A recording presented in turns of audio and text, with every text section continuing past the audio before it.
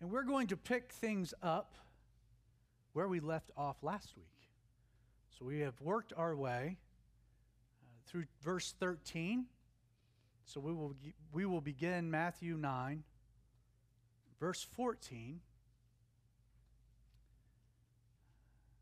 Then the disciples of John came to Jesus, saying, "Why do we and the Pharisees fast often, but your disciples do not fast?" And Jesus said to them, "Can the friends of the bridegroom mourn as long as the bridegroom is with them? But the days will come when the bridegroom will be taken away from them, and then they will fast." Verse 16, "No one puts a piece of unshrunken cloth on an old garment, for the patch pulls away from the garment, and the tear is made worse. Nor do they put new wine into old wineskins, or else the wineskins break, and the wine is spilled, and the wineskins are ruined. But they put new wine into new wineskins, and both are preserved."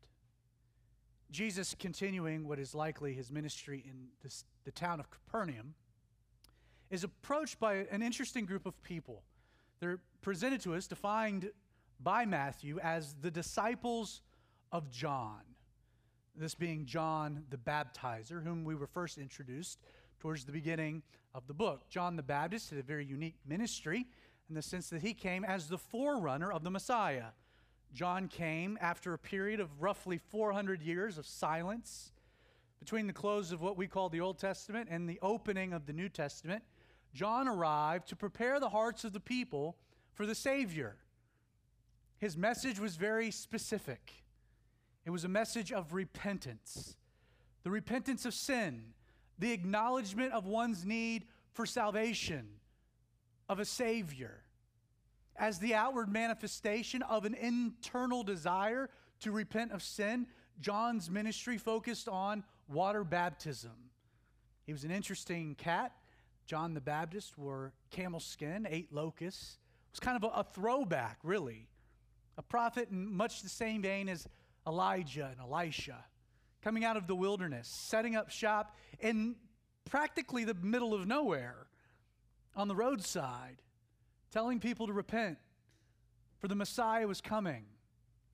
And then when people responded, he would take them down into the Jordan River and he would baptize them. John developed, in the course of time, quite a following.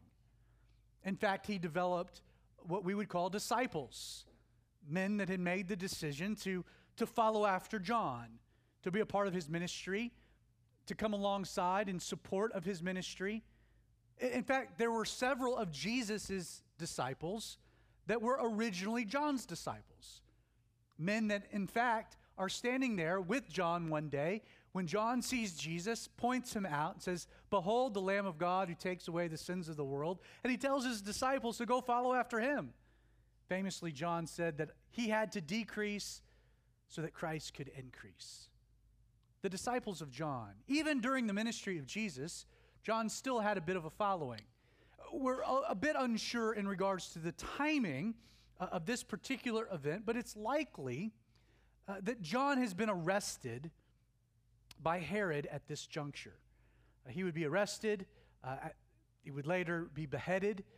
John kind of had a very tragic end to his story. Still had disciples. They were still out and about, but they were kind of without a leader at this juncture. So they come to Jesus, and they're observing Jesus. They're witnessing Jesus' ministry. They're listening to Jesus teach. They already have John's testimony of Jesus, but they have a question. And so they come to Jesus with a theological question rooted in some practicality. And the question deals with fasting. Now, fasting is an interesting topic in and of itself. In a very traditional sense, fasting was a defined abstinence from food for a particular period of time for various reasons. In today's modern understanding, we can do fast from all kinds of things. Sometimes might take a fast from the television. You might take a fast from your telephone. A fast is just a setting aside something for a particular period of time for a set reason. And again, all of those things will vary.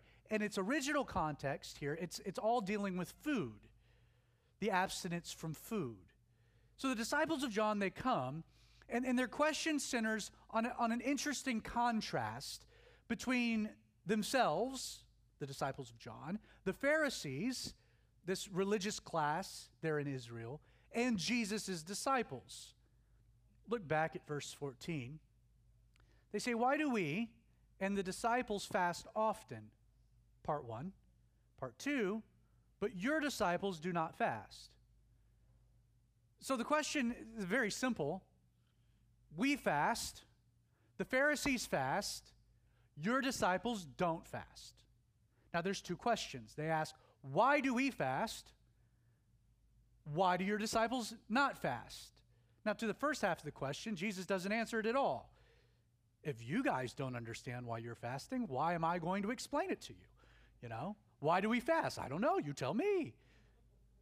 Now, in its context, we understand why the Pharisees fasted. The Pharisees, again, kind of the religious right of the day, the fundamentalists. They believed in fasting twice a week for a very particular reason.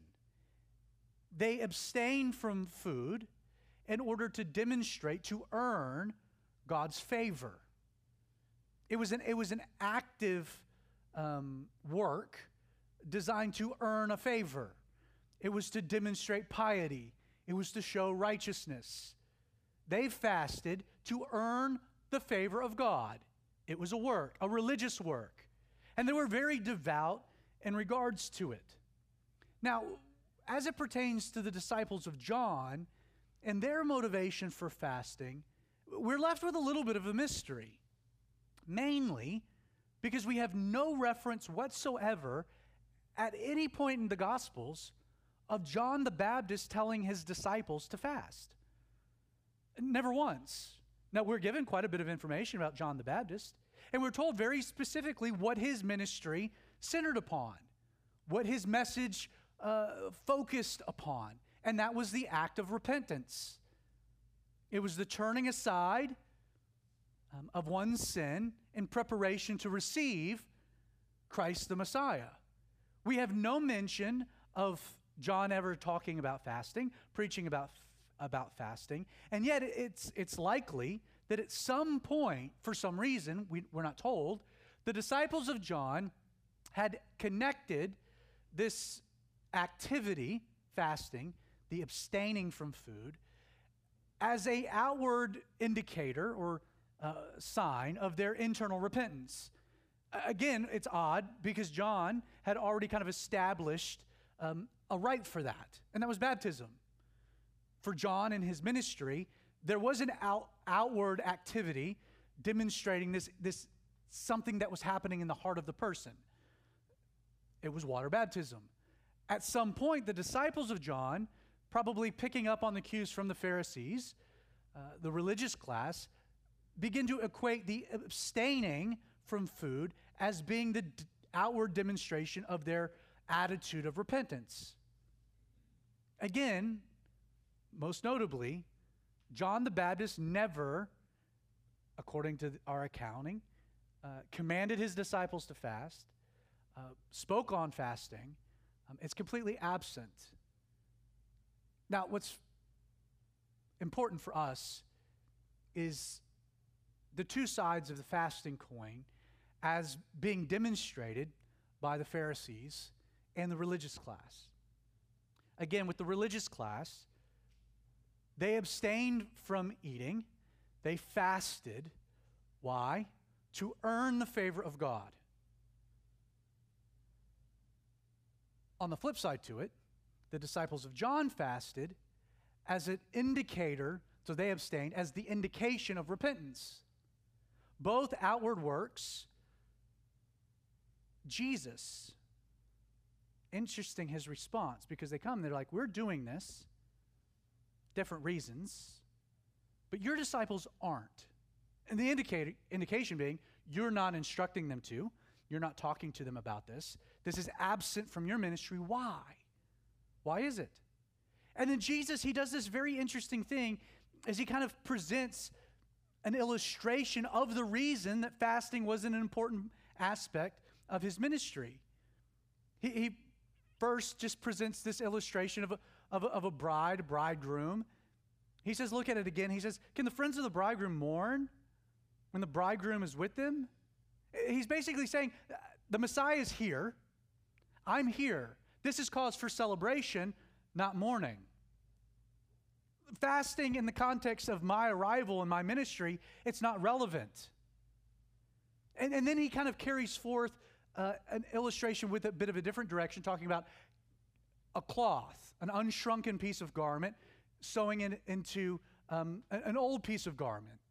Again, most of you are probably not sewers, and yet you can understand the idea that if you have an aged pair of denim, and you sew into that denim a new patch, and you wash it and dry it, it'll tear, it'll rip, it'll shrink, and it'll destroy the jeans.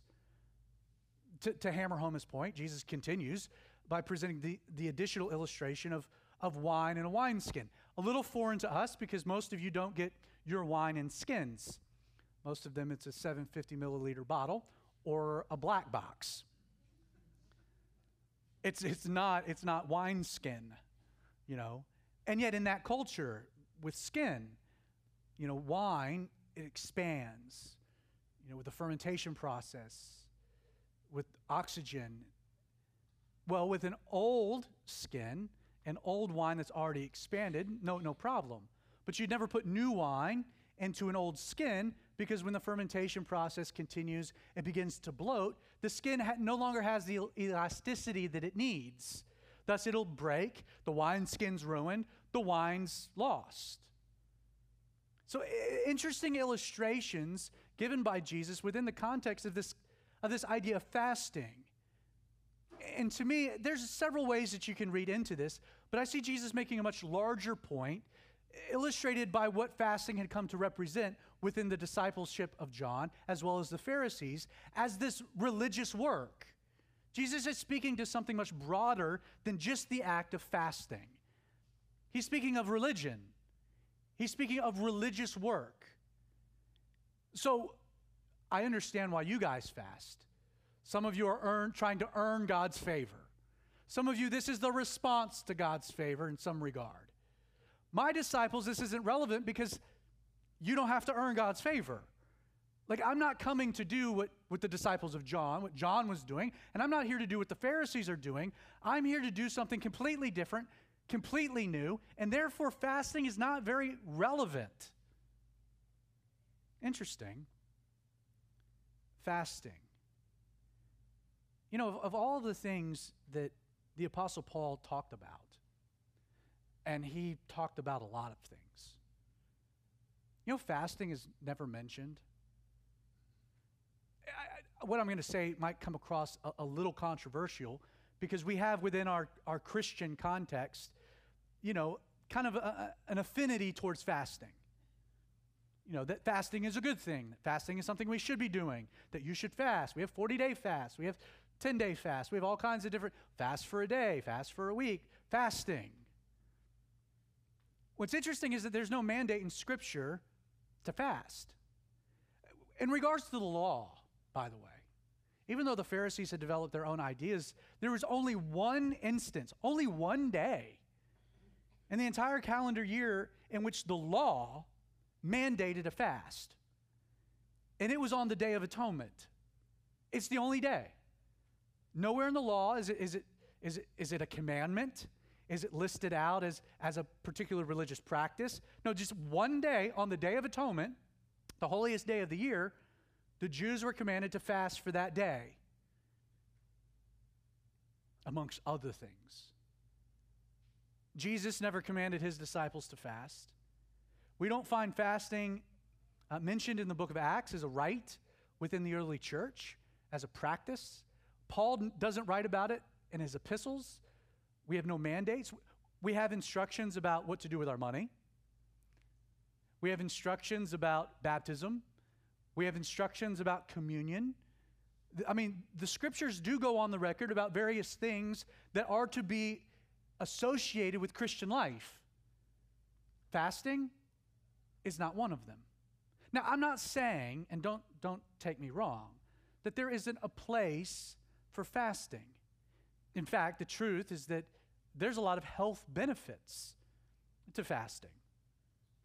Fasting can be very healthy. To take a break from eating certain types of food, from drinking. A fast can have all kinds of medical benefit. It can also have some psychological benefit. You know, something is just out of place in your life, and you just kind of need to reel things back in. You find spending your time doing something, it's just becoming overwhelming. It's just too much. And so, you know, I need to set this aside for a little while and kind of rebalance some things, just from a very practical standpoint. No problem. And yet, what's interesting to me is when you begin to play out why Christians fast for spiritual reasons. Let me play that out a little, and I think you'll understand my point. So, brother, why are you fasting? Well, I just want to get closer to God. Okay, well, wait a second. You want to get closer to God, so you're fasting. Has God told you that it's through the act of fasting that you grow closer to Him? Well, no, it never really actually. So you're doing something that God didn't ask you to do to get closer to Him. Try that with your marriage. See how that works. Well, I'm trying to. I need to fast because I feel pure. Well, wait a second.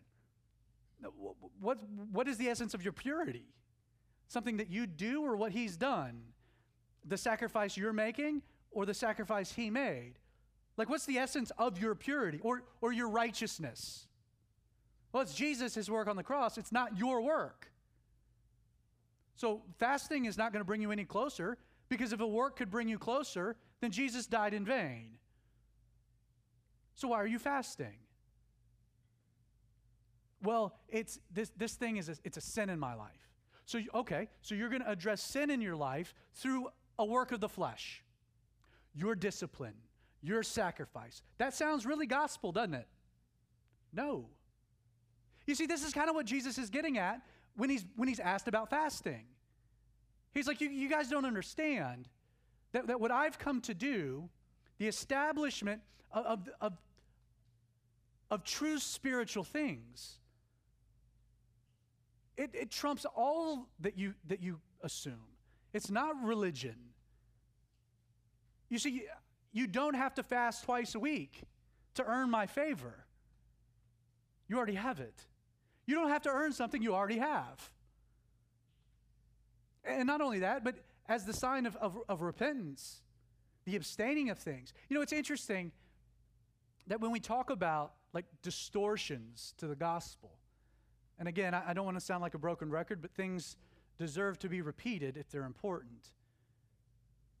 Like the glorious news of the gospel, it's a very simple message. It's grace and grace alone. It's grace, period. It's all that He's done because you could do nothing. And it's about accepting it. And then allowing yourself to abide in that and to enjoy that and allow it to naturally change you. It's not work, it's not effort, it's not energy. Jesus, in describing your role, He says simply, abide in me as a grape abides in the vine. And you never see a grape, you never walk by a vineyard and see grapes hanging there on the vine, struggling really hard to be grapes. That would be odd.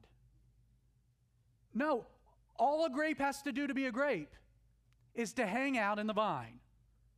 Just hangs around the vine. And it receives from the vine its nourishment, its growth. It just hangs out. Jesus is like, how do you become more godly? Hang out with God and allow Him to rub off. Trust me, you're not going to rub off on Jesus. He'll rub off on you. So it's not about work. It's not about sacrifice. It's not about fast. It's about hanging out with me, abiding in me, enjoying me. It's grace and grace alone. And yet we see illustrated by the motivations behind their fast of the Pharisees and the disciples of John, that there are two other distortions that easily seep in. Grace sounds too good to be true. It really does. Let's be honest. Like, where's the catch? And if you begin to ask yourself that question, it's too good to be true, you are beginning to understand what grace really is. Because it is, my friend, too good to be true, but it's true nonetheless. God's grace, His amazing grace. How sweet that sound. It saved a wretch like me. Those that were lost that are found. If you're lost, you can't do anything to be found. There has to be an intervention, a Savior. So we are saved by grace and grace alone. Our response is motivated and fueled by grace and grace alone. And yet subtly religion will seep in. And it'll say grace is great. But it's really, it's grace and do these things. It's grace and fast. Or grace and tithe. Or grace and go witness. Or grace and you fill in the blank. It's grace and, well, here are these other things that you should be doing. No. If you ever hear someone say, grace and do these things, that is not the true gospel of grace. Because it's grace and grace alone. The Pharisees, they were earning God's favor by something that they were doing. And then in contrast, but still related, the disciples of John were attempting to earn God's favor by refraining from eating. If you have the grace and do these things perversion, the disciples of John adhere to the grace, but don't do these things. Yes, you're saved by grace, but you shouldn't do these things. And again, it's easy to fall into that trap, say, well, that makes sense. But no, it's not about me doing anything or refraining from doing anything. It begins and it ends with what He's done and allowing that to play forth in my life. Well, it's grace, but don't you dare watch R-rated movies. Well, where's that in the Bible?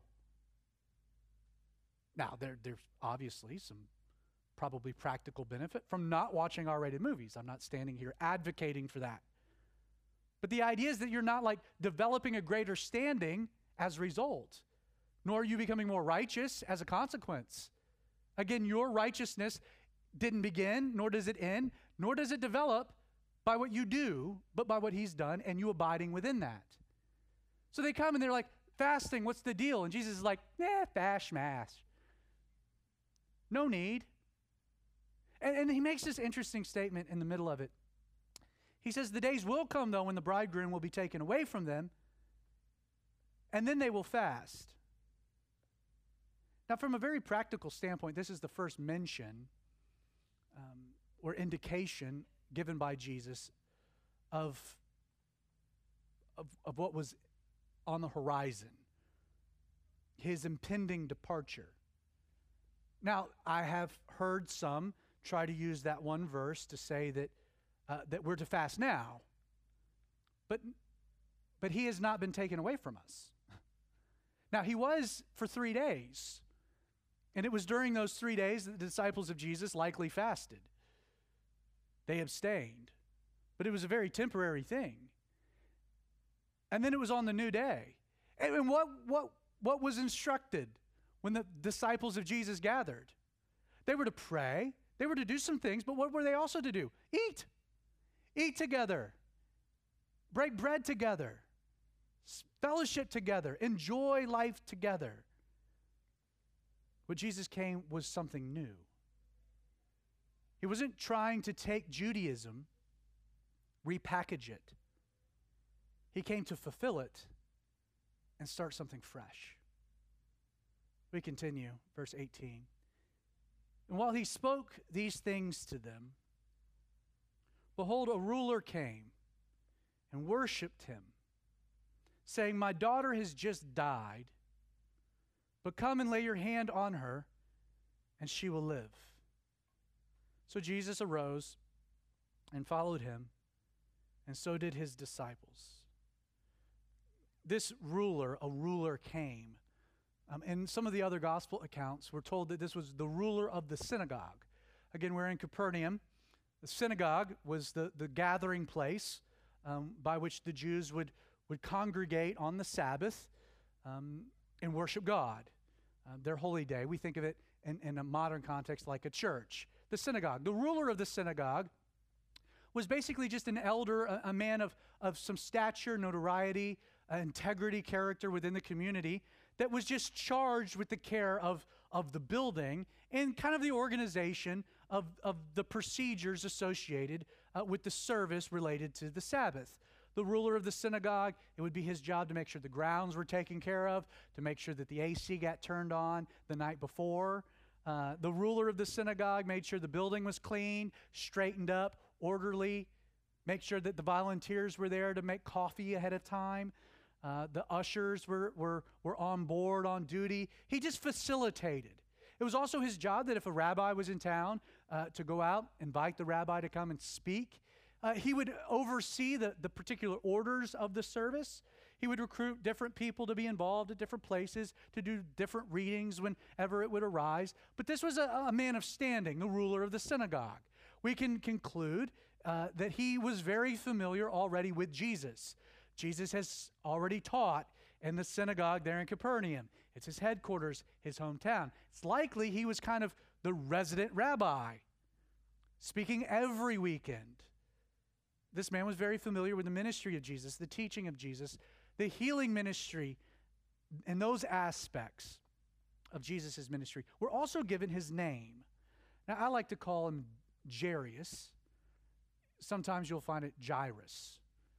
I'm not Greek, so if I'm mispronouncing his name, he can correct me in heaven. Jairus, kind of the southern way to say Jairus. Jairus, the ruler of the synagogue, had a daughter. We know the daughter was 12 years old by this point. She had become gravely sick to the point that she had passed away. And this man, in desperation, comes to Jesus with a daughter who's just died. Imagine the grief this man's experiencing, the weight, to have a child die. You know, death, it's a terrible thing. When people die in old age, again, it doesn't soften the blow, but there's a bit of rationalization. They lived a good life, you know, surrounded by friends and family. It was their time. They'd finished their race.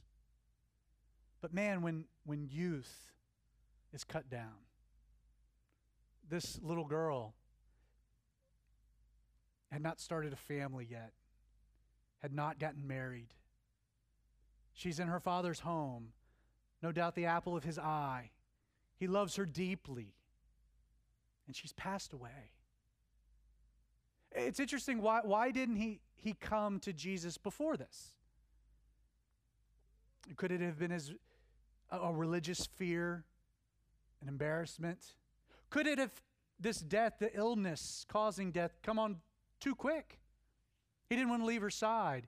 Maybe he was holding out hope that the doctors had a remedy. Regardless, what he loved, what he cherished has been taken from him. And he does something really odd. His daughter is dead. And he comes to Jesus, and he appeals that Jesus comes to his home, lay his hand upon her so that she'll live. Again, Jesus has performed some pretty radical miracles by this point. For the first time in Israel, lepers have been healed. The blind is seeing. A paralyzed man is walking. Demon-possessed individuals have been liberated. I mean, Jesus has definitely demonstrated a certain measure of power and authority. but he has not raised someone from the dead. I mean, that's kind of on a whole new plane. That's taking things to another level. This man, for whatever reason, he hadn't come to Jesus. His daughter dies, and he comes with a request that's crazy. Come and raise my daughter from the dead. And there is incredible faith in his request. I mean, there's a certainty in the way that it's presented. My daughter's died. You come, lay your hand on her, she'll live. There's no doubting. There's no questioning. I mean, there's orders. There's directives. You come, you lay your hands, she'll live. I know this is what will happen. So Jesus arose, followed him, along with his disciples. And you have to get the scene in your mind. We're in Capernaum, this fishing village, roughly populated around 17,000, give or take, right there on the Sea of Galilee. In ancient cities, city planning, not exactly a high priority. People are living on top of other people. Houses built without firewalls, tacking on to the other houses. Even today, if you go to the old city of Jerusalem, the streets are very narrow. It's hard to navigate. It's hard to move quickly. There's an entourage following Jesus. There's a posse of people. The disciples, just plural. And so Jesus arises, and he's going to go to Jairus' house. And as you play the scene out, this is slow going. People are packed from shoulder to shoulder, from curb to curb. There's this processional making its way through this ancient little village on the way to this man's house. People are bumping into each other, and it's an organized mosh pit. And suddenly, verse 20, a woman who had a flow of blood for 12 years came from behind and touched the hem of his garment. For she said to herself, if only I may touch his garment, I shall be made well. This woman, the scene kind of shifts to another interesting character. Again, Jesus, he's been invited to do something really radical. He's going to go and raise this man's daughter. The man's already demonstrated a measure of faith. Jesus has responded to that. He's on his way. Unbeknownst to everyone else within the crowd, there is a woman. And Matthew has told us that she's had this flow of blood for 12 years. Luke gives us more details about her particular elements. You can go to his gospel and read a greater accounting of it. But you need to understand that this flow of blood was devastating for her. For 12 years, it had likely started innocent enough. Maybe it had just been the beginning of her normal monthly cycle. Maybe it had been a bleed as a result of childbearing. We're not given the original cause, but according to the law, as long as there was a flow of blood, this woman was ceremonially unclean. And that had implications. First and foremost, she was not allowed in any regard to go to the temple. Everything she touched would be considered defiled. She wouldn't have any relations or interactions with her family, her husband, her children, if she had them. Her life had, for the most part, kind of ended. According to Jewish writings dating back to this day, such a flow of blood would have given just cause for divorce. Her husband at some point, again, without there being normal relations, without there being any type of a family dynamic, he would have had every right, and it would have been understood for him to have asked for a certificate of divorce. We're told in another account that the woman was a woman of some means. And she was in such a desperate situation that she had spent all of her resources trying to find doctors that could come up with a remedy. The law declared her unclean, separated her, and the best medical minds of the day had no remedy. She's desperate. Again, we don't know what her first interaction with Jesus may have been. It's clear that she recognizes that there's something special about Jesus, that there's power within Jesus, even to the point that she believes in her heart that she doesn't need Jesus to say anything or even to acknowledge her presence. She doesn't have to even bring a request. She comes with a bit of superstition, honestly, that all she has to do to be healed is to touch the hem of his garment. All she has to do is come up from behind without anyone aware, and if she could just touch the hem of his garment, she would be healed. Imagine this woman, 12 years. The desperation. But she makes her way through the crowd. She reaches and she touches the hem of his garment. Verse 22, but Jesus turned around, and when he saw her, he said, "Be of good cheer, daughter.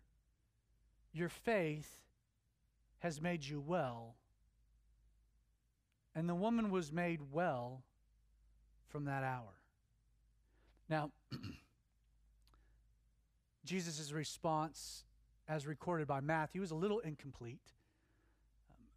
I think it's the Gospel of Mark, adds a little bit of the hilarity to the situation. This woman comes up, touches the hem of his garment. Jesus stops. Again, they're on their way. He stops, and he turns around, and he says, "Who touched me?" To which the disciples are like, "Are you what?" That's an odd question, because everyone's touching you. Again, crowded, narrow street, lots of people bumping into Jesus. And yet Jesus understands that while a lot of people were touching him, someone touched him, that something else happened. And we're told here by Matthew that Jesus identifies the woman. I think it was pretty obvious. I think the moment she touched the hem of his garment, that she knew what had happened, that she could feel a change. She's probably weeping.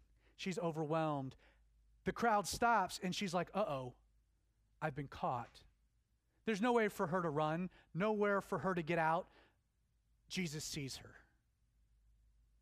And I love what he says. First, he says, "Be of good cheer." She's probably horrified. And Jesus immediately addresses her fear. It's okay. And then he uses a very fascinating term. He says, "Daughter."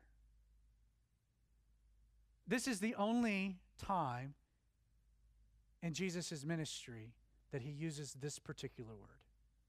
It's the only occasion that he uses the word daughter. Now, obviously, the woman is not his daughter, not his biological daughter. And yet Jesus, he's doing something I think fascinating. First, from a very practical standpoint, he's articulating the love of the Father. My daughter. The tenderness. Be of good cheer, daughter. I love you. Now don't forget the flow of blood alienated her from all religion. She was separated from God, and yet God spoke through the void and said, "My daughter. Oh, I still love you.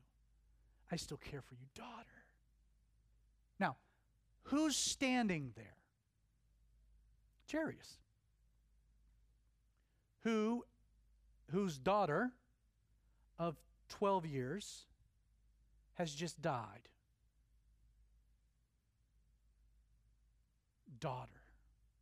In a lot of ways, I think Jesus, he's articulating to Jairus a measure of compassion and understanding. I too know what it's like to have a daughter, Jairus. I understand the love, the compassion. And he says, "Your faith has made you well." When we come across lines like that, "Your faith has made you well," sometimes it can reek of a little bit of Christian platitude. We read through that, and it's easy to kind of skirt right along. Your faith has made you well. Well, you need to have faith. Your faith, faith, faith. What does that mean? Like, what does it mean? Your faith has made you well. Let's talk about her faith. Because was it great? Really, no, it wasn't. To be honest. She doesn't come to Jesus face to face, does she? No, she's trying to interact with Jesus incognito.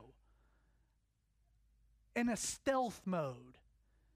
I'm just going to come up from behind, touch your garment. I'll be healed. You won't know. I'm not embarrassed. No public profession. And not only that, is her faith rooted in any type of reality? No, it's pure superstition on her part. To touch the hem of the garment. At what point has that ever happened in Jesus' ministry? Where does she get the basis for that conclusion? It's her own superstition. You see, it wasn't the substance of her faith, the power of her faith. It wasn't, kind of go with me here, it really wasn't her faith, per se. The key was the object of this really distorted, kind of whacked out faith. Because everything was kind of wrong about it, except for one thing. Jesus. She comes the wrong way, with the wrong conclusions, on the wrong basis, but she came to the right person. She came to Jesus. See, it wasn't her faith, so to speak. It was where her faith was placed. She saw Jesus. And she believed that Jesus could and would heal her, would make her whole. So when Jesus came into the ruler's house, verse 23, and he saw the flute players. Every time I read that, I always think of Ron Burgundy. the flute players. And the noisy crowd wailing. And this was just the customary grieving crew. Keep in mind, when someone died in that day and age, they were buried the same day. The stone was rolled away from the sarcophagus. Their body was laid there in the tomb. It was shrouded. The stone was rolled back. Decomp would happen rapidly. Middle East, hot temperature, humid. You stinketh quickly. A few months would pass. They'd roll the stone back, collect the bones, put them in a side shelf, and they would use the tomb over and over and over again. Entire families, generations were buried in the sarcophagus, the same tomb. This 12-year-old is going to be buried the same day that she dies, and thus everything happens quickly. There's no time for out-of-towners to come in. Flute players, professional wailers, no doubt neighbors. There's a posse here, a crew, mourning. So Jesus comes to the house, he sees this crowd wailing, and he says to them, "Make room, for the girl is not dead, but sleeping." And they ridiculed him. But when the crowd was put outside, he went in, took her by the hand, and the little girl arose. And the report of this went out into all of the land. I'm sure it did. They ridiculed him. This statement made by Jesus, the girl is not dead, but sleeping. It's an interesting phrase. Don't misunderstand, the girl is dead. This was not a misdiagnosis. She wasn't asleep. She wasn't in a coma. They were very good at knowing when someone was dead. There's no mistaking, she's dead. Jesus' phrase is speaking to something else. The greater idea that death is not the end. Like he's saying, she might be dead, but she's not dead in that sense. You know, we have that same belief as Christians, don't we? Like, when you die, you're not dead. You're very much alive.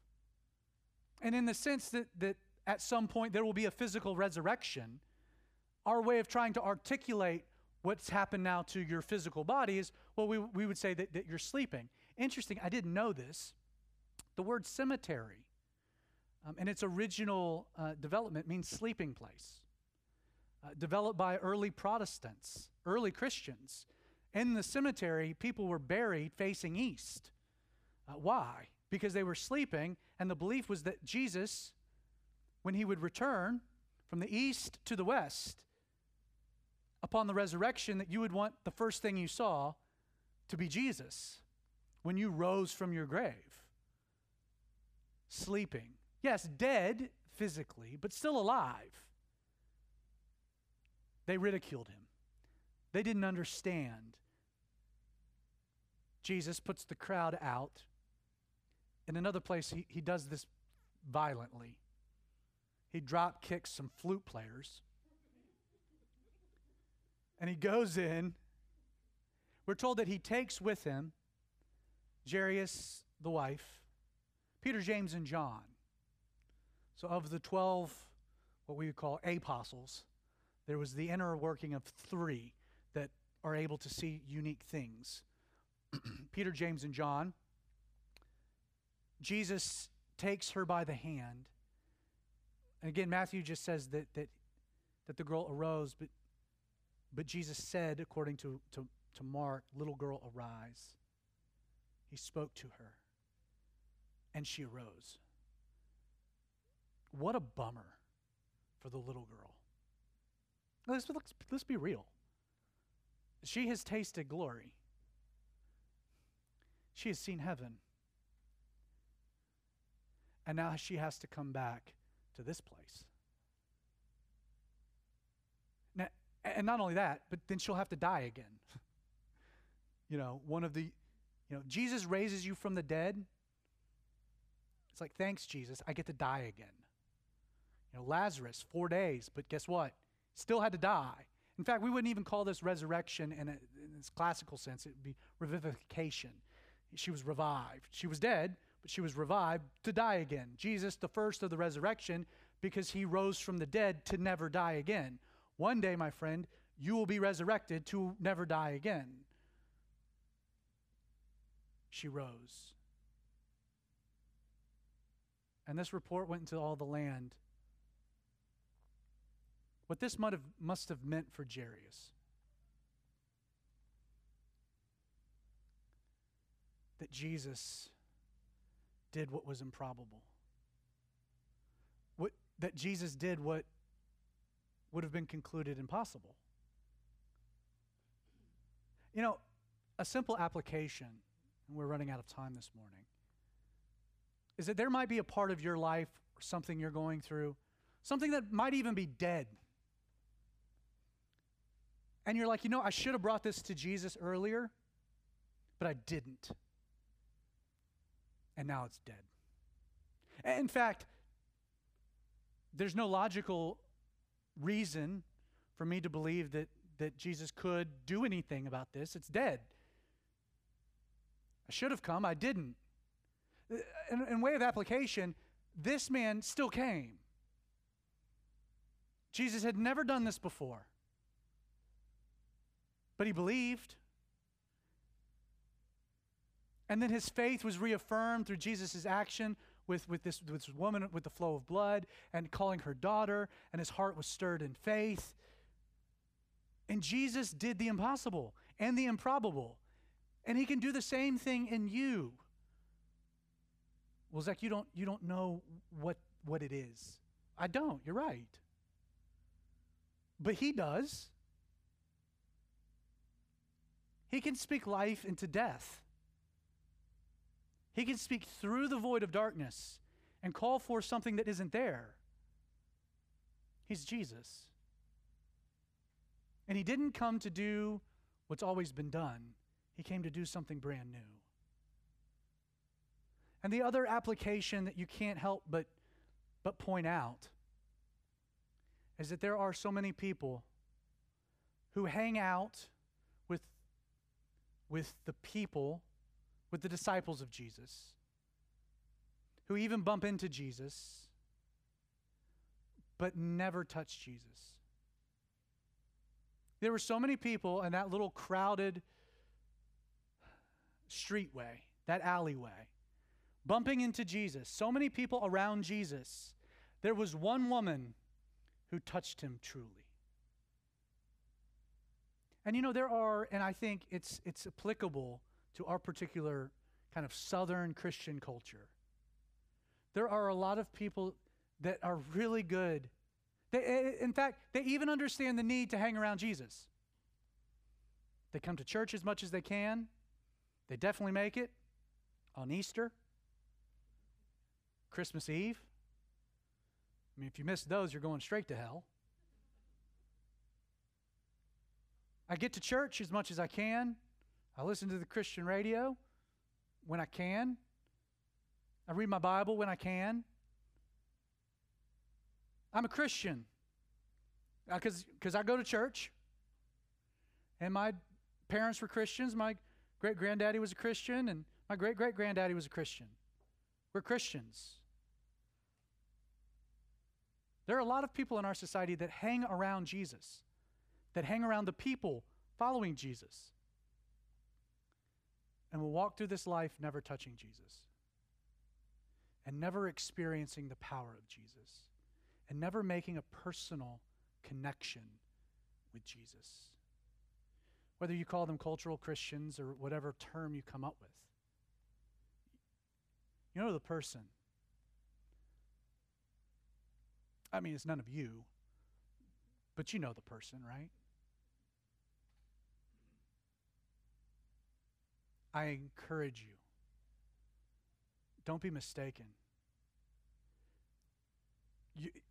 Coming to church no more makes you a Christian than sleeping in a garage makes you a car. It's a personal relationship with Jesus. It's not your work. It's not the things you sacrifice. It's not the things you abstain from. It's touching Jesus. It's connecting with Jesus. It's knowing Jesus. It's hearing him say, daughter, be of good cheer. Or son, be of good cheer. Jesus, what a cool guy, right? So, Father, Lord, we